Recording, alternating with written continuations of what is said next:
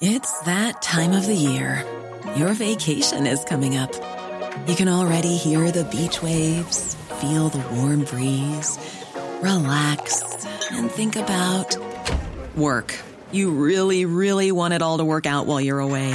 Monday.com gives you and the team that peace of mind. When all work is on one platform and everyone's in sync, things just flow. Wherever you are, tap the banner to go to Monday.com.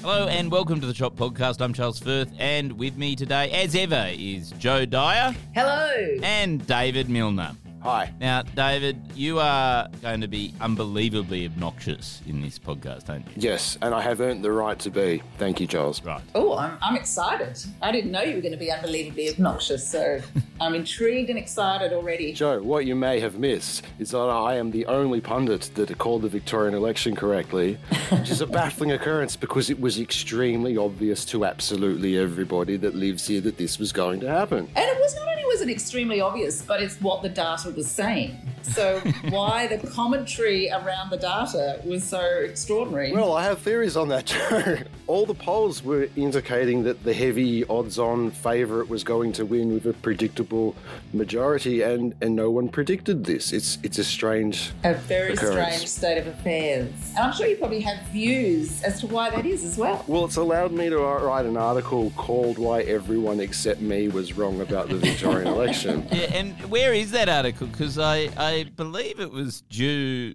last night, Dave, wasn't it? I was writing this article for you at 2 a.m. last night, Charles, so I wouldn't get, let's talk about unionisation at the shot. And Yeah, okay, good luck organising a union. You can't even organise yourself to write an article. I note that you handed it in 10 minutes ago. Are we going to do this publicly every time? I'm just trying to pull you down because it's very funny. I've just read your article. Well, I've read half of it. I didn't have time to read the whole of it because you only just fucking handed it in. I'm the only pundit that got this right. I'll hand it in when I feel like handing it in. So what does it say about Australian media? The interesting thing here, I think, is that the Murdoch narrative shifted from just feeding the Cooker fever dream that we were going to rise up against tyranny to depicting a race that was actually close and competitive. And this was sort of a more viable, slightly more plausible version of the same nonsense.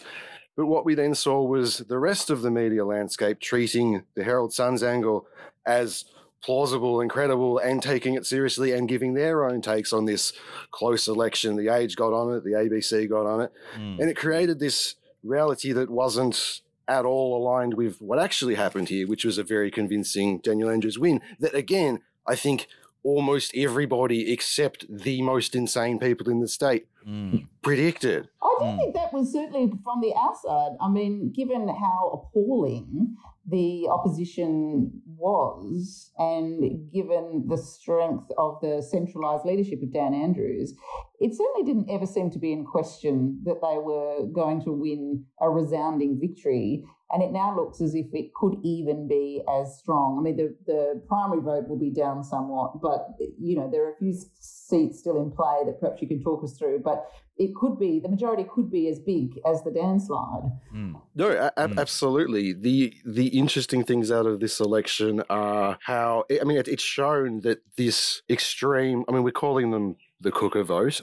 We need to come up with a better phrase than that. It's ridiculous. But the people who are still protesting against lockdowns and anti-vaccine mandates to this day, every weekend, it's proven that is an electorally insignificant bloc and a very silly thing to pivot an entire major political party around, or a major daily newspaper for that matter as well. There just aren't that many of them. Political parties, especially the major political parties, tend to be quite rational and expedient in their calculations, right? Yeah. Is it that the Liberal Party calculated that, there was a sentiment there that wasn't being picked up in the polls that they could really tap into?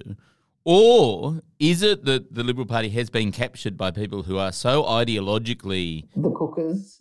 Yeah, the Cookers. Yeah, that in actual fact they didn't care that it was an electorally losing strategy. That, you know how you got the sense that Scott Morrison really didn't care that Catherine Deves was going to mean that Josh Frydenberg lost his seat. It was sort of like, No, but it's more important to just, really have a bit of transphobia. I think that he thought that would generate electoral support in the outer suburbs. So he was sacrificing the inner city elites that he didn't have much time for anyway in order to try and bolster those kind of seats where they had the majority of people voting against, same-sex marriage, for example. But I think he vastly overestimated this groundswell of support for transphobia.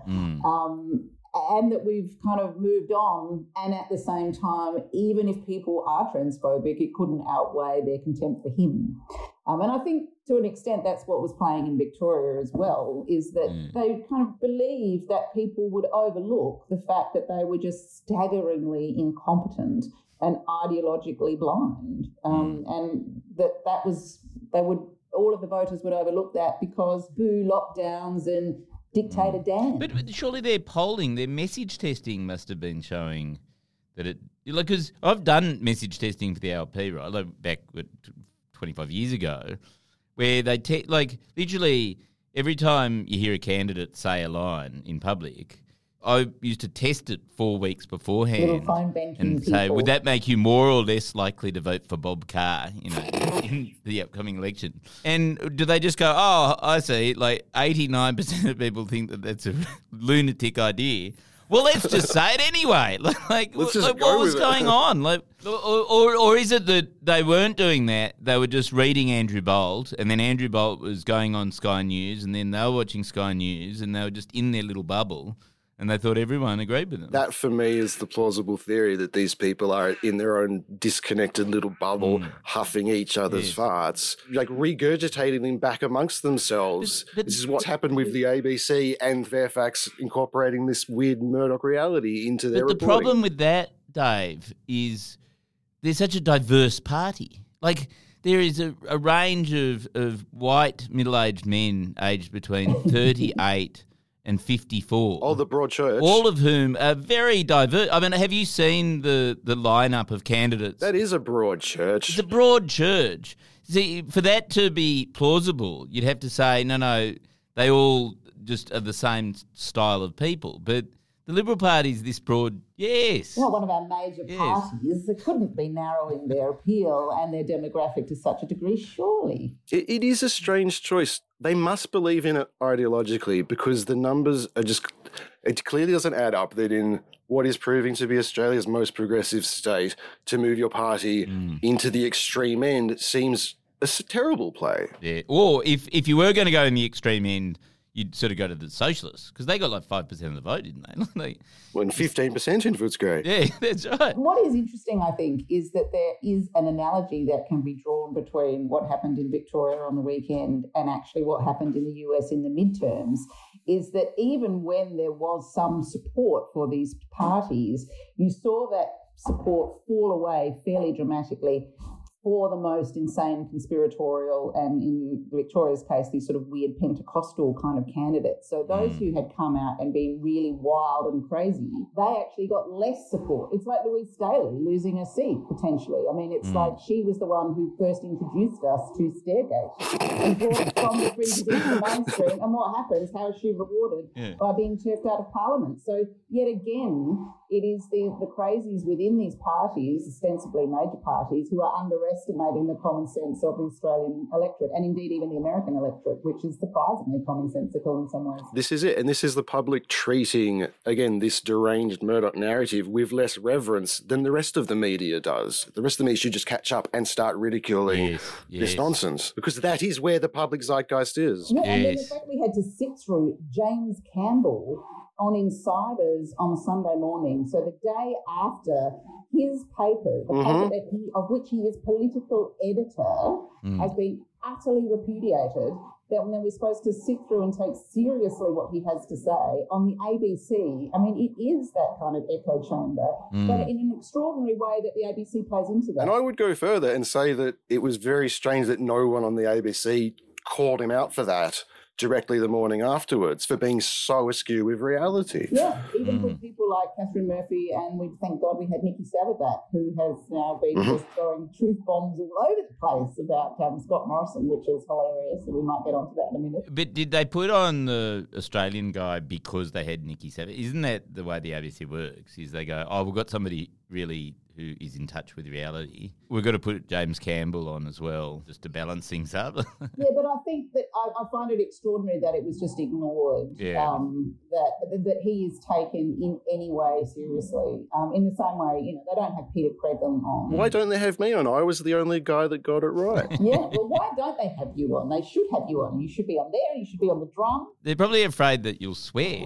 If I'm out of bed that early on Sunday morning, I'm entitled to be swearing. So can we talk a little bit about the upper house, Dave?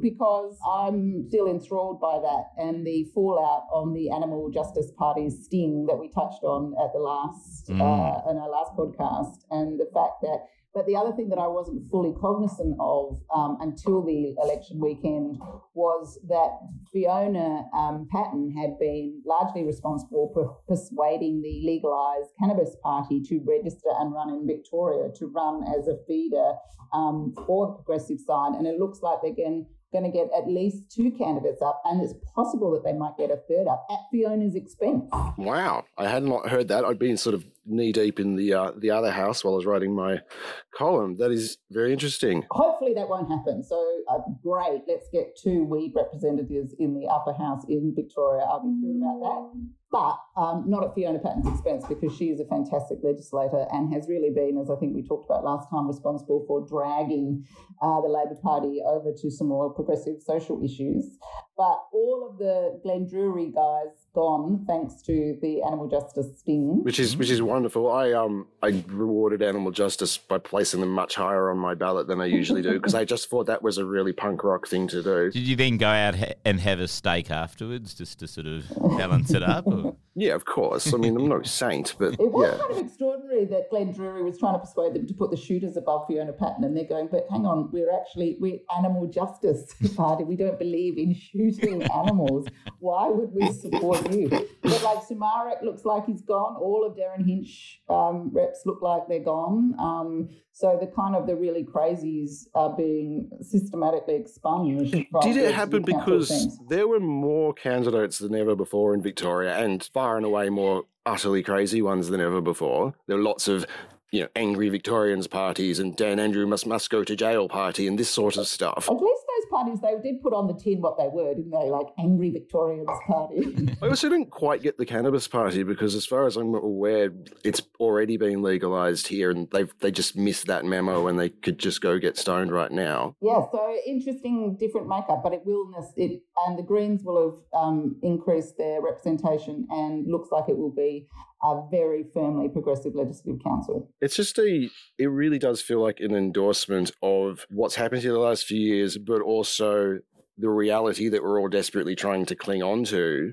in the face of this wall of warped reporting on what's happening here. And I think we should just take it that way, take it as slightly reassuring that we're not losing the plot in the face of this strange gaslighting that is just shoved in our face the entire time. All the time. And do you think this stark example of how wrong the media were, and how really a smaller minority was actually interested in any way and supportive of the narrative that they were pushing, will lead to any kind of change? When do these things ever get better? I mean, I'm not optimistic about these things. Budgets shrink and outlets close and standards decay. I rarely see the turnaround of that trend. I'm not sure I'm optimistic about it. But even down to like the Nine papers were still saying on Saturday night, as the results were pouring in, that it looked like it was going to be a narrow victory for the Labor Party. And it was already clear that it was a really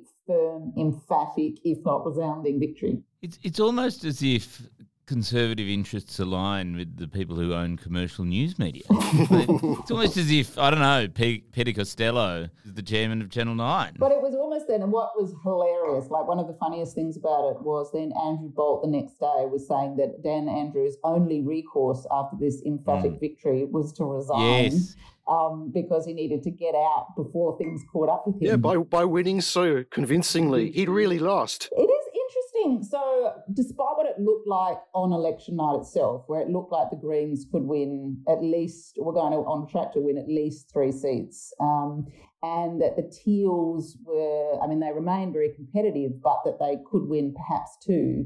And instead, it looks like the Greens will have picked up 1 additional seat and held the ones that they already had, and that the Teals will win none. And not only that, but regional independents have now lost to the Nats. And that's interesting to me. I think that there's 2 things that would be interesting to hear your thoughts on, Dave, is that firstly, the role of the stricter donations rules in Victoria, so that they couldn't really take advantage of any mass fundraising through things like Climate 200 vehicles, and also the role that galvanising hostility has to play in these seats. So everybody didn't like the Liberals and thought that the opposition was appalling, but that doesn't give quite the same motivation as hating the government of the day in the way that the Teals they were able to harness that hostility at a federal level. What are your thoughts on that?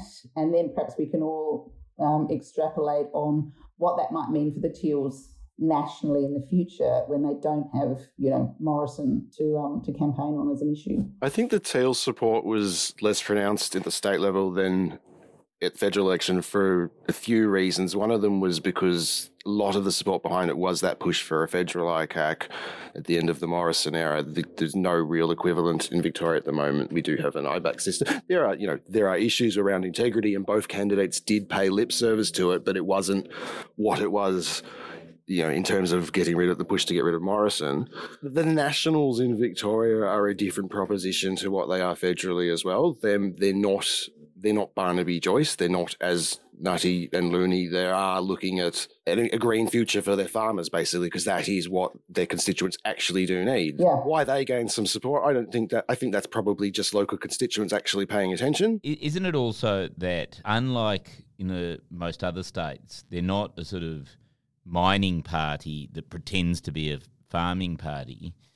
In Victoria, they are actually a farming party. Or, rural. There's enough farmers and not enough miners. And so I think that means... Because they're actually talking about splitting off from the Libs and just being their own thing. And that probably suits them in the Victorian context, which is, as you say, they want to have a sort of green, agrarian sort of thing. And the best way to deliver that is just subsidies to the bush. It's just agrarian socialism, which is where the Country Party sort of, first started. I do think as well it might be a little bit unfair without judging the Teals by the kind of unprecedented success that they had at a national level, the fact that they came so close to winning 2 blue ribbon seats at a state level and, for a while, and particularly on election night itself, looked like they had got Hawthorn and possibly Kew. The fact that they pushed it to, it was like 50.5, 49.5. That's pretty incredible. And it still is showing that there is a shift from it being a 2-party system to being a 3 to 4 to 5 party or political bloc kind of system, even if, alas, they didn't quite get over the line in any of them, which is kind of unfortunate. And I think what it also points to is, just as a national phenomenon, essentially there was a bit of a candidate quality thing happening in Victoria where the Cookers were being turfed out of the Liberal Party and people voting against them and being quite selective about who they wanted to turf out. And I think in New South Wales, you're probably going to see the same thing with the Teals, which is, the Libs are in power there. There is a sort of strong argument to say the Teals should be quite successful.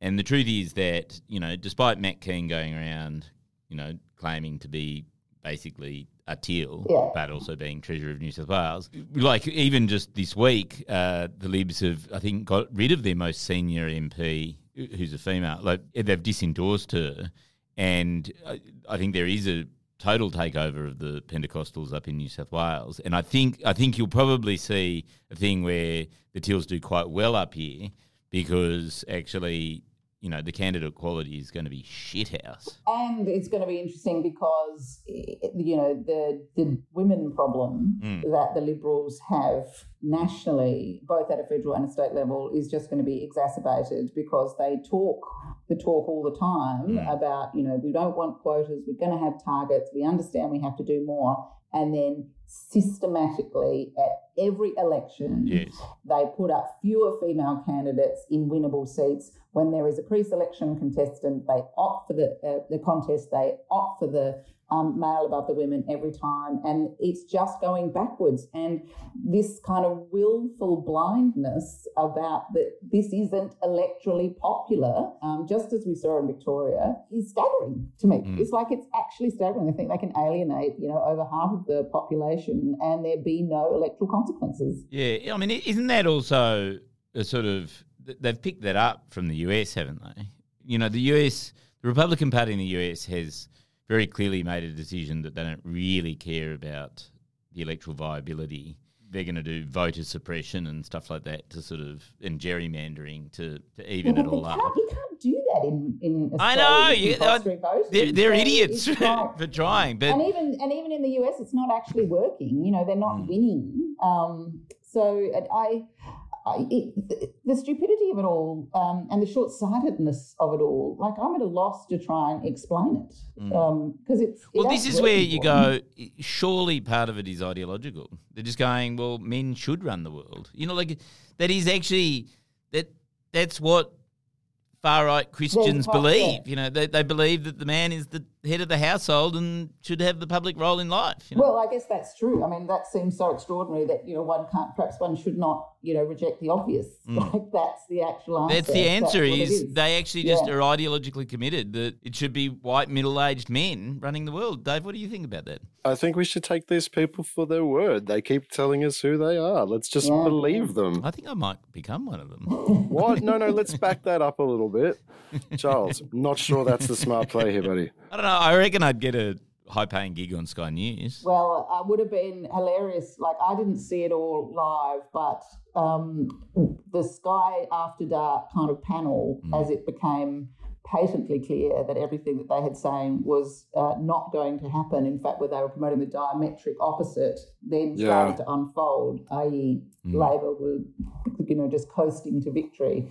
It was like their eyes, hearts, state, country was betraying them all at once. And they kind of fell into silence. They couldn't really even talk. They were so horrified by what was unfolding. The look on Peter Credlin's face, like crestfallen and confused. And it was that "Hello Darkness, my old friend" meme just personified. And Tim Smith, like late in the evening, just sort of unleashed, you know, Daniel Andrews for murdering 800 people with his hotel quarantine and private security guards, like, you know, the Cooker line. But what the hell was Tim Smith even doing on Sky After Dark? This man was absolutely disgraced. Like, he was driven out of Parliament because he smashed his car into the front room of a house. It was a children's bedroom. Grace of God. Yeah, like there was nobody killed. And there is now apparently a legitimate and credible commentator on the smoking ruins, like quite literally, that he's left in his life.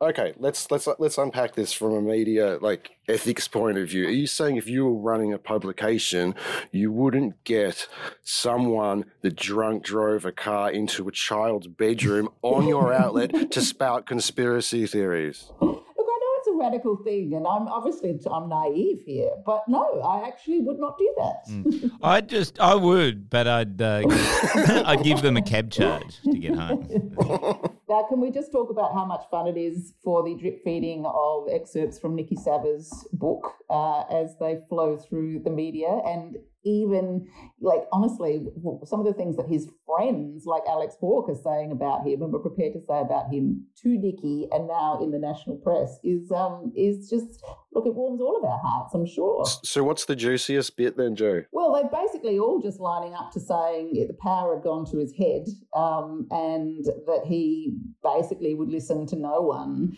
he would pepper all of his meetings with juicy biblical quotes that he had found interesting and thought he would share with the National Cabinet, and perhaps they too would draw inspiration from. I don't know if it's interesting, and I suppose it was fairly obvious, but there is confirmation that basically nobody was prepared and nobody did step up and say, what the fuck are you doing?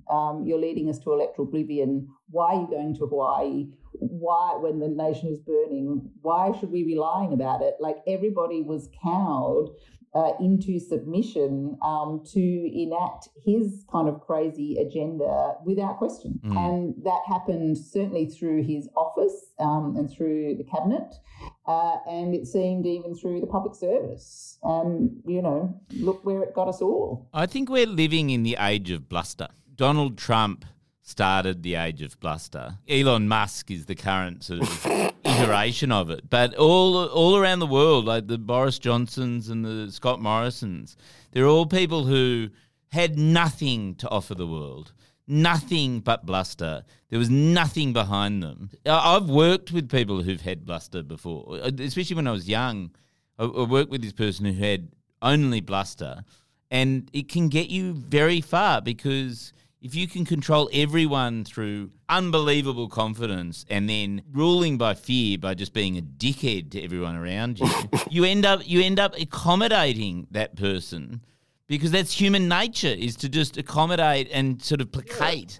It's manipulating the fact that none of us feel like we know what we're doing, and we're all very insecure about it, and we just need an adult to tell us what to do.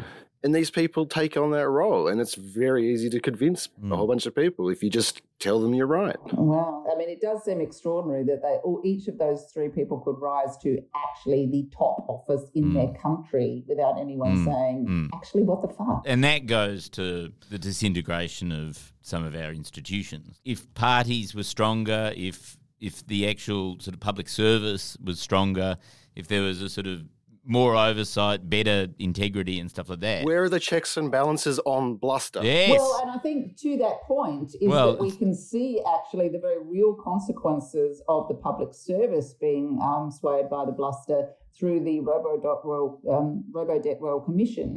And the fact that at every turn, all of these public servants were trying to find ways to create systems that would claw back money from, the most vulnerable in our community, because they knew that was the agenda of the government of the day.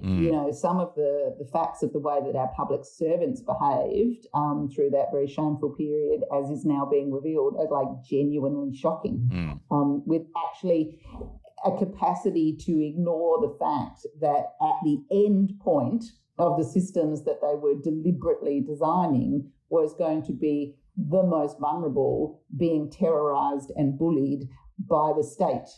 Just shocking. It's heartening to think that we started this podcast with the idea that actually the voters saw through the media's spin on things and the echo chamber and things like that, and that the ultimate backstop, in so many cases of bluster and things like that, have been voters. Like like in the face of institutional decline, they have acted as the backstop where they go, nah, fuck it, like Trump's a fucking idiot, Boris or Morrison's an idiot. What I think is really interesting is someone like Elon Musk doesn't have a ballot box. Likes and retweets. To hold him accountable. Well, he may, though, if he actually goes broke. I mean... Yes, that's his ballot box. That will become the test. I mean, alas, we will all go down with that ship if Twitter dies, but... it'll be worth it, though. It'll be worth it. It'll be good watching. It really will. He tweeted some crazy stuff overnight, just loony shit. Yeah, well, he's going to war with Apple. Good luck. It's like, the secret 30% tax that was actually fully explained by, Jobs at the time. It's like, you're mad. Like, he literally does seem mad. And the people with whom he's interacting and that he's promoting are the worst of the extremists. Oh, yeah, they are the worst people on Twitter. They're the right-wing nut jobs that just, when they discover your tweets, you're always in for a terrible evening or two. He tweeted out, I wonder what life would be like in 88 million years, right? Oh, yeah. 88 is the far-right code Yeah, for it's kind of Heil Hitler. But then Yeah. there was lots of sort of exchanges about that around the 88 and all of these sort of weird right-wing kind of memes and codes and so on. And he's sort of actively engaging in them. And it's like, I mean, I have gone down rabbit holes of conspiracy theories about how it is that Musk came to own Twitter, which was that he was going to join the board, and that was all in train. But then this then CEO of Twitter just said offhandedly and quite casually, as it was just a casual thing, that he would, they'd have to do the due diligence on him, and that was going to reveal that most of his academic qualifications are actually fraudulent. Like he's lied about the different types of degrees that he has from different institutions. And so rather than let that happen, he sort of threw a tantrum and then said, fuck you, I'm going to buy you. And then, not that he really wanted to, but that set in train that inexorable kind of motion that ended up with him, despite trying to back out a million times, owning Twitter at exorbitant costs that he can't really afford. I wish I made mistakes like that. That would be very funny. What hope do the rest of us have of overcoming our insecurities if the world's richest man is going to be driven to bankruptcy by just needing the internet to like him? It's... Yeah. Well, it is true. Like, if he was funnier, he wouldn't have any of these needs. His jokes suck. No, but he keeps trying to be funny. I mean, and it's just the point where you think, stop. He's a reply guy. He thinks he wants to be a poster. He's not a poster. No, he's not a poster at all. It's terrible. Well, we've been talking to two of Australia's greatest posters. Joe Dyer, thank you very much. Thank you very much, Charles, Dave. And Australia's most accurate commentator, David Miller. Cheers, guys. We'll see you on Insiders, Dave. Catch you next week.